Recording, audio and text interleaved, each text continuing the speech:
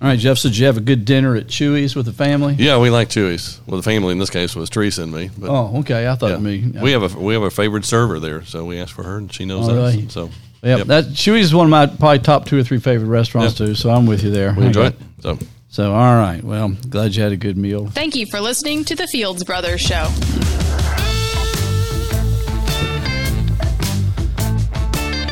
Well, I'm Roger Fields, and I'm here with my brother Jeff, who just ran in here from Chewy's restaurant after having dinner with his wife.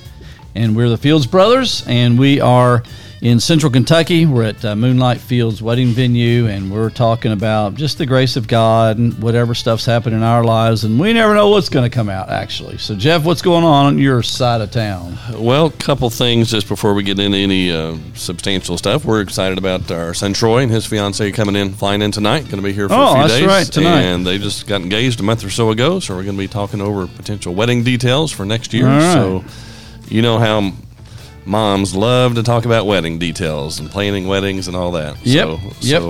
And I'll enjoy it as well. So we're looking forward to seeing them. Also, I want to go ahead and mention that this is at the risk of promoting. This is going to sound like I'm promoting myself. So at the risk of sounding like I'm promoting myself, I'd like to promote myself.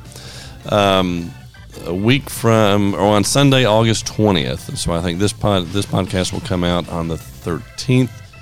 Sunday, August 20th, I'm going to be speaking at a little congregation that we attend, and they have, I don't know if you knew or not, they have a YouTube channel that the services are broadcast live on YouTube. Oh, I didn't know that. And the total views, I checked the past few that they've had, the past several, the total views range anywhere from like 20 to 30. Okay. Well, hey, So anyway, so if anyone wants to, on August 20th, wants to chime in and see it live, and it'll be there after the fact as well. It's one of the beauties of YouTube.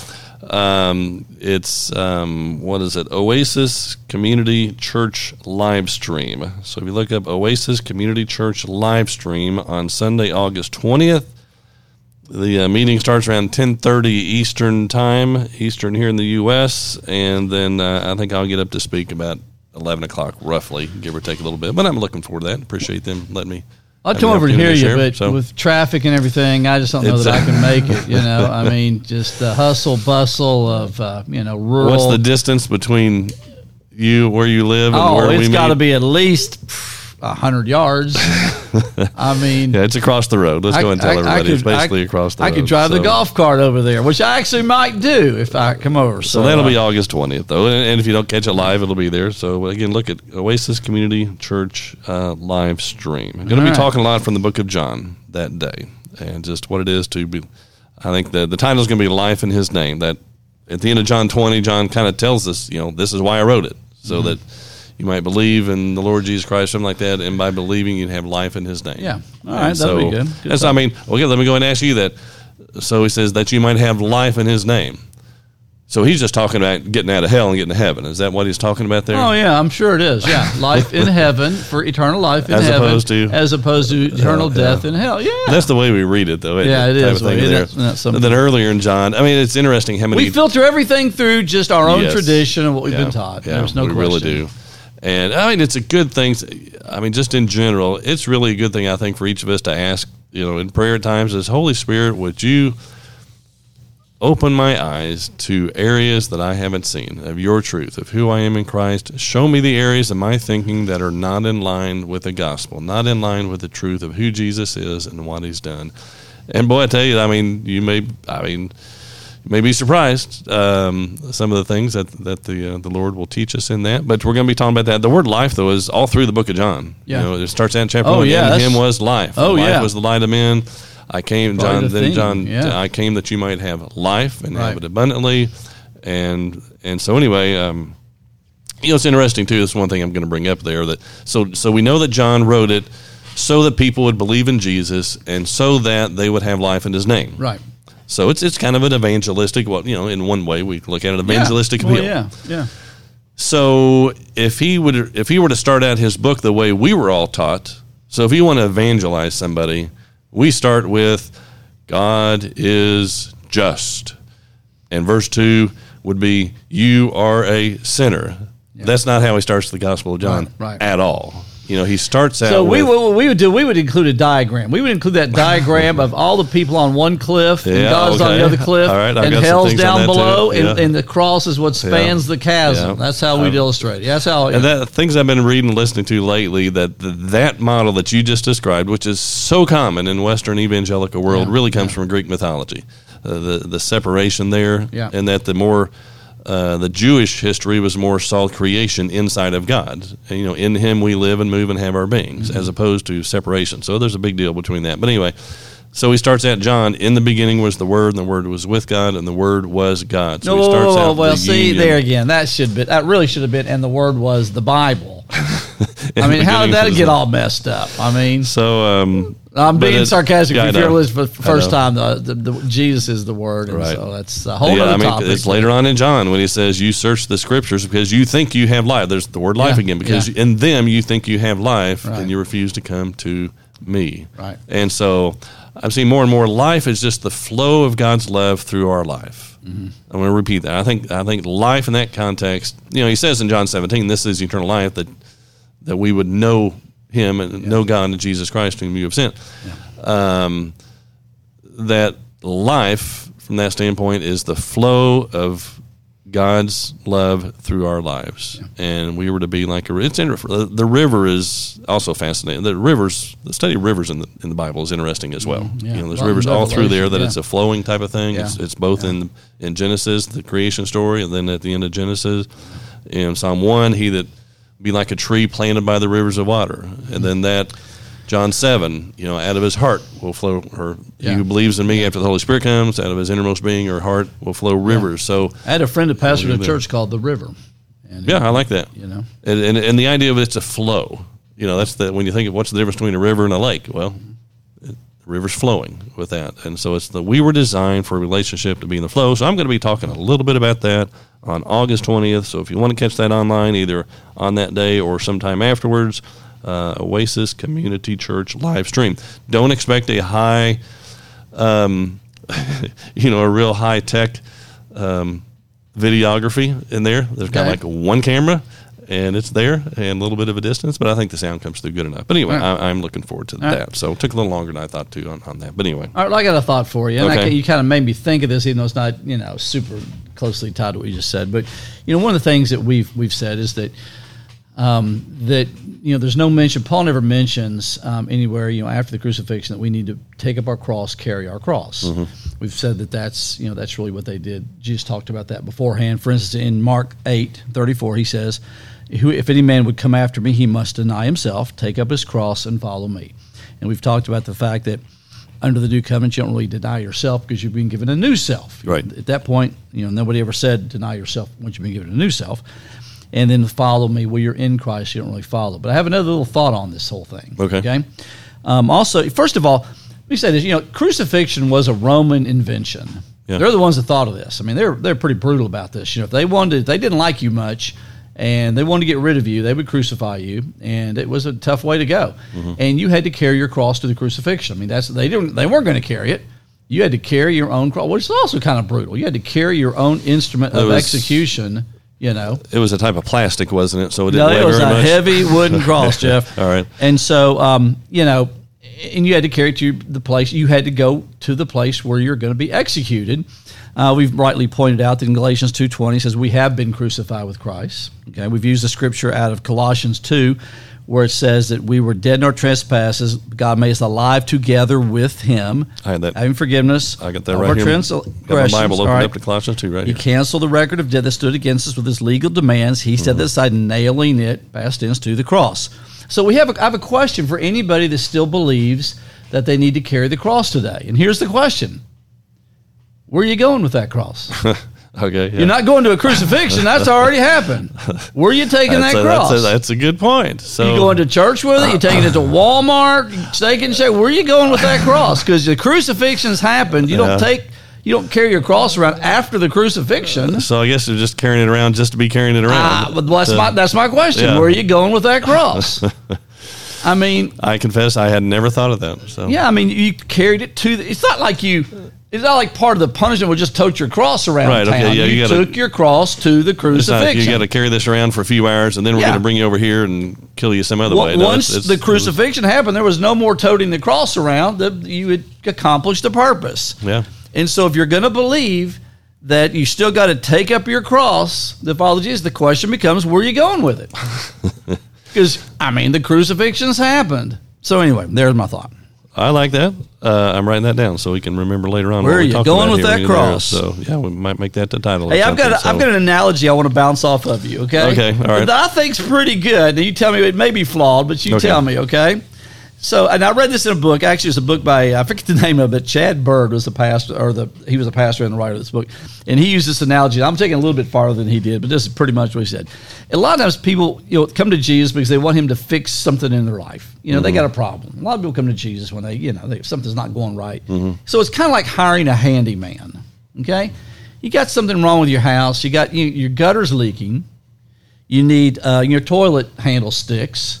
And let's say you need. I hate plumbing problems. Yeah, let's say let's not get distracted here. And so, you need your laundry room painted. So you hire a handyman to take care of this stuff. Yeah. Okay, he gets in, and all of a sudden, he starts pulling back the carpet, and he reveals there's a crack in the foundation. He says he's going to fix it. He's going to take care of that. Well, okay, and then he starts doing some other, and all of a sudden, he takes out a wall, adds on to your house. And you think, what is? And then all of a sudden he backs up at a U-Haul and starts unloading. And you're beginning to realize he's really improving your house, but he's moving in. It's not like he didn't come just to tweak your house. He came to take up residence in your house. He's going to make it better, but he's going to live there. But and this may not be the best phrase, but it's kind of like you got more than you bargained for. I mean, you thought you were just getting a little fix-it-up job. And he's doing a complete renovation. I think that's kind of what happens when you receive Christ. He moves in, and he begins to do many times more than what you thought he was going to do. All right, go ahead and tell me if I'm right. Oh, I'm sure we care. Like any analogy, you go too far, it starts breaking down a little bit.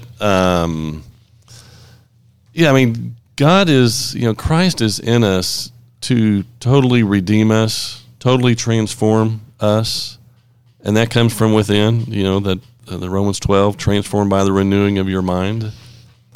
And not because he's picky, because he knows that there's parts of our lives that are hindering us experiencing his love. And he wants us to know the fullness of his love flowing through our lives. And he moves in to improve things. Not to give us a hard time, not to, be nitpicky.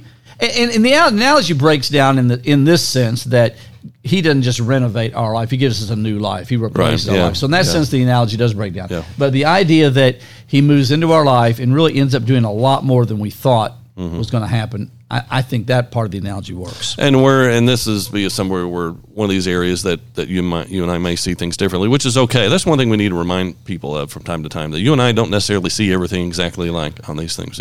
I would say he moved in Bethlehem, or even 9 months before that, I guess, that in the incarnation, he moved into humanity. And that's, again, it's not universalism. I'm not there, but that in some sense he moved into humanity. And so but yes. So whether it's then or whether it's later on, yes, he comes into from the end. I've heard someone I've been listening to lately talks about, God works from the inside out. Right. That's a simple concept. Right. And I think that is really head on. He works from the inside out. It's inner transformation, not outward compliance. I even think that thing about, behold, I stand at the door and knock. If anyone, open, I can see that being the door on the inside. He's inside of us trying to get out. Well, that. So again, there's different ways to look at it. Well, okay. I don't know if I can go down. I think the issue with that one is it was a church that didn't need Jesus. They believed that they had everything they needed. They did not need Jesus. It wasn't just that they weren't on fire for God. They weren't dedicated enough or whatever. They did not need Jesus. I mean, it's very clear in the Revelation 3 scripture about Laodicea. But anyway. All right. So I like the idea from inside out, which would fit with what you're saying there. It goes again with John 7, from the rivers of living water from the inside. But that goes against so much of what we hear many times in religion is more from a top down or an outside in. We need to get something new. We need God to come down. We need the Holy Spirit to come down. We need to, rather than, no, it's who you already are. And it comes from the inside out. A little bit of I had another analogy of my own that fits with this a little bit. Can I go ahead with that? Yeah, go ahead. So we're on the topic that God came to give us life, to the flow of his love through every part of our lives, like in the handyman illustration.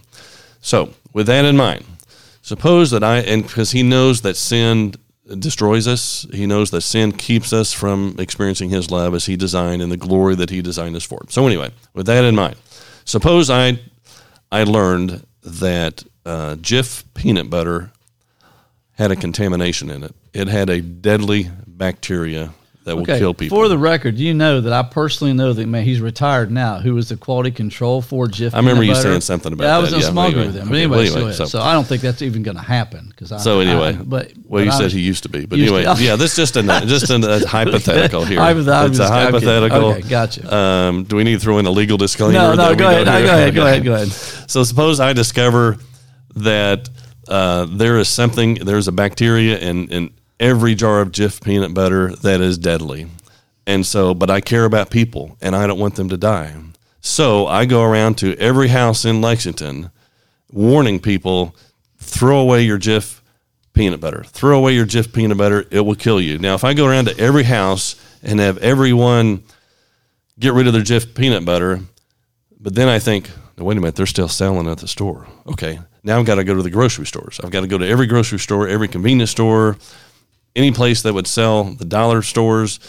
I've got to get rid of the Jif peanut butter because there's a deadly bacteria in it. And so I go to all the stores and I get rid of it out of all the stores. So it's no longer in the houses. It's no longer in the stores. Would that take care of it?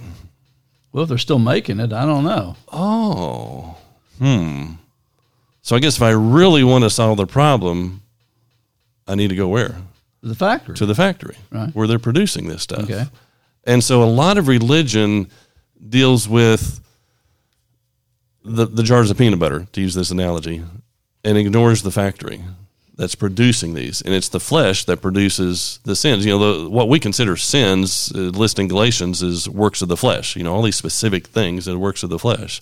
And so Jesus came to give us a new heart, to open our eyes, to enlighten us, to know his love, and that takes care of the factory. Okay. Is that tracking with that? Yeah. So, it's the idea that he came not just to, or you can compare the... Yeah, I thought you were going a whole different analogy with this. Okay. Okay. So, this is nothing real.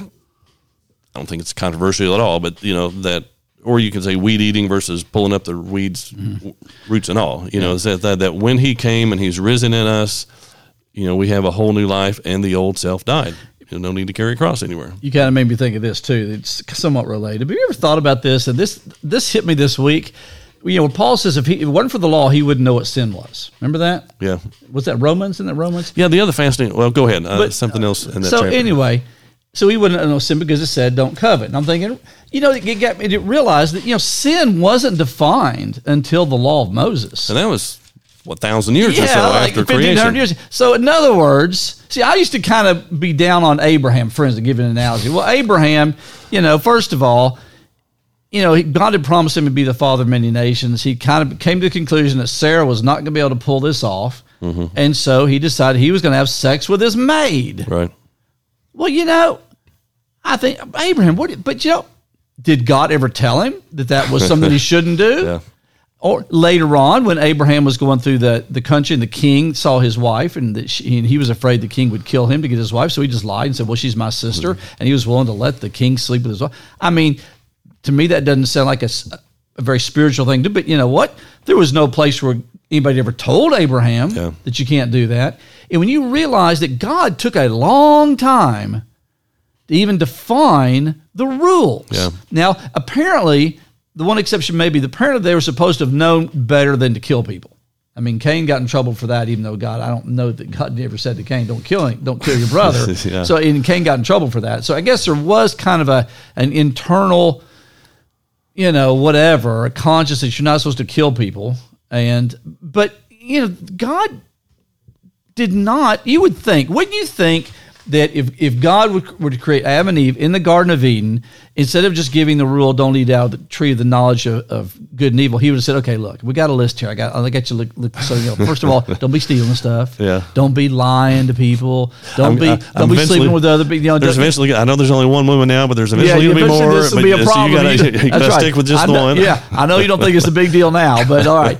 And so to go over, you would think, but he doesn't do that. I know. Isn't that interesting? It is. He just lets think. I mean, so then finally, after the children of Israel have gone through, we've gone through Abraham, Isaac, and Jacob. We're finally in the promised land. We've been there 400 years. We get out of Egypt, go to the promised land, and then through Moses on Mount Sinai, we find out what the rules are. That blows my mind. Yeah. I mean, it makes me think of Romans 5, where it says, therefore, just as one man sin entered the world, through one man sin entered the world, and death through sin, and thus death spread to all men because all sin. For until the law was in the world, until the law, sin was in the world, but sin is not imputed when there is no law. That's fascinating. Sin was not imputed, but yet sin still brought about death. Yeah.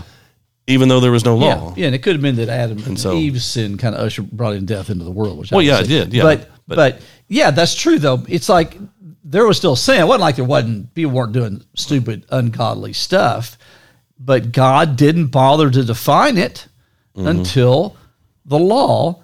And then now we find out under the new covenant that we are free from the law, that he writes the laws in our hearts. He writes the values of things we should live by inside of us. There's no external law. There wasn't an external law until we got to Moses. Yeah. And now that Jesus came, now we don't have an external law again. It was a temporary system to kind of, that God gave to man to help out temporarily and to kind of prepare us for Christ. That blows my mind. Related to this is, and I hadn't really noticed this, I was talking to a friend of mine, and this verse in Romans 7, so this part where Paul's talking about the effect of the law on him, where what you mentioned that, I would not have known what covetousness was unless the law. Then he says this in verse 8, but sin, taking the opportunity by the commandment, produced in me all manner of evil desire, for apart from the law, sin was dead. Then he says this, verse 9, I was alive once without the law, but when the commandment came, sin revived and I died. So how was Paul alive previously? I don't think he was. Well, what one theory is, which I don't believe. What's that? Okay, the one theory is, this is the scripture that relates to the age of accountability. See, before you get to the age, I wouldn't do that. You're okay, and then you hit that one magical date when you're 12 years old on June the 3rd. You hit the age of accountability, and now you're in trouble unless it's all downhill from there. Yeah, it's downhill from there. But he says, I was alive once without the law, but when the commandment came, sin revived, and I died. And then the commandment, which was to bring life, I found to bring death. For sin, taking occasion by the commandment, deceived me, and by it killed me. Yeah. And I see that very parallel to the tree of the knowledge of good and evil, which is the tree of the knowledge of good and evil is a picture of law. Mm-hmm. I think of just the knowledge. I got to know what's right and wrong. Right. That's law. I got to always make the right choice. Yeah, and first got to know what's right and wrong. And whenever we go down that road, it is death to it. The letter kills, but the spirit gives life. It's just a whole different system in that. And that's because that's also, you mentioned the verse in Colossians 2 earlier, let me get to that real quick here. That it was nailed, that debt of obligation, the wage of sin is death, and that whole section there. That's Galatians, where we get Colossians 2. Here we go, Colossians.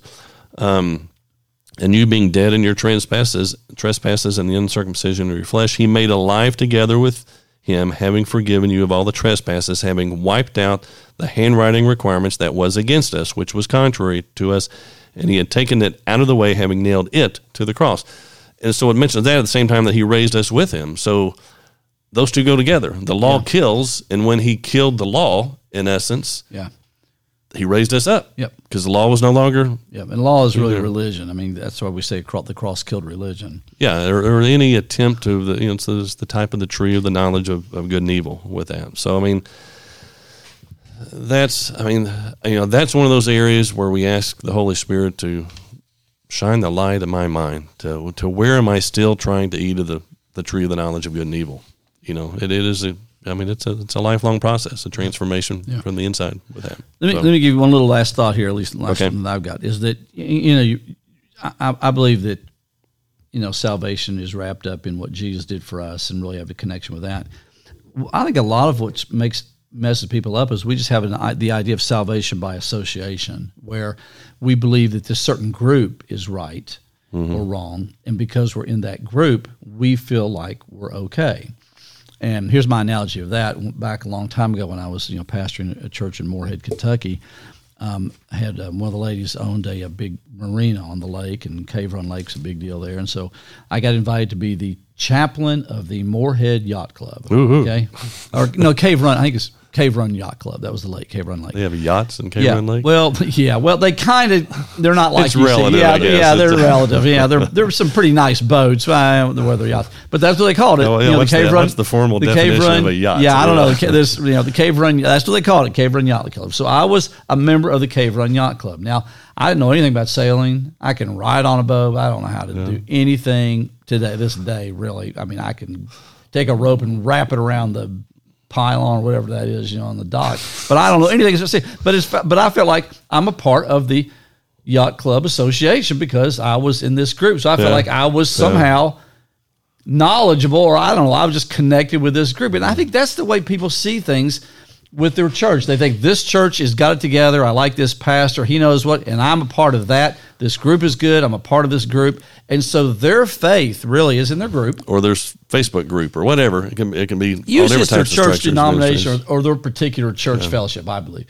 But I just think that's kind of messed a lot of people up. I'm good because I'm a Baptist. They're Baptists. We know we're good, and I'm a Catholic, or whatever it is. That's when we supplant the role of Christ with something else like that, with some other mediator. Yeah. With them, and it becomes a mediator. Yeah. The institution becomes a mediator, a link between God and me. Yeah.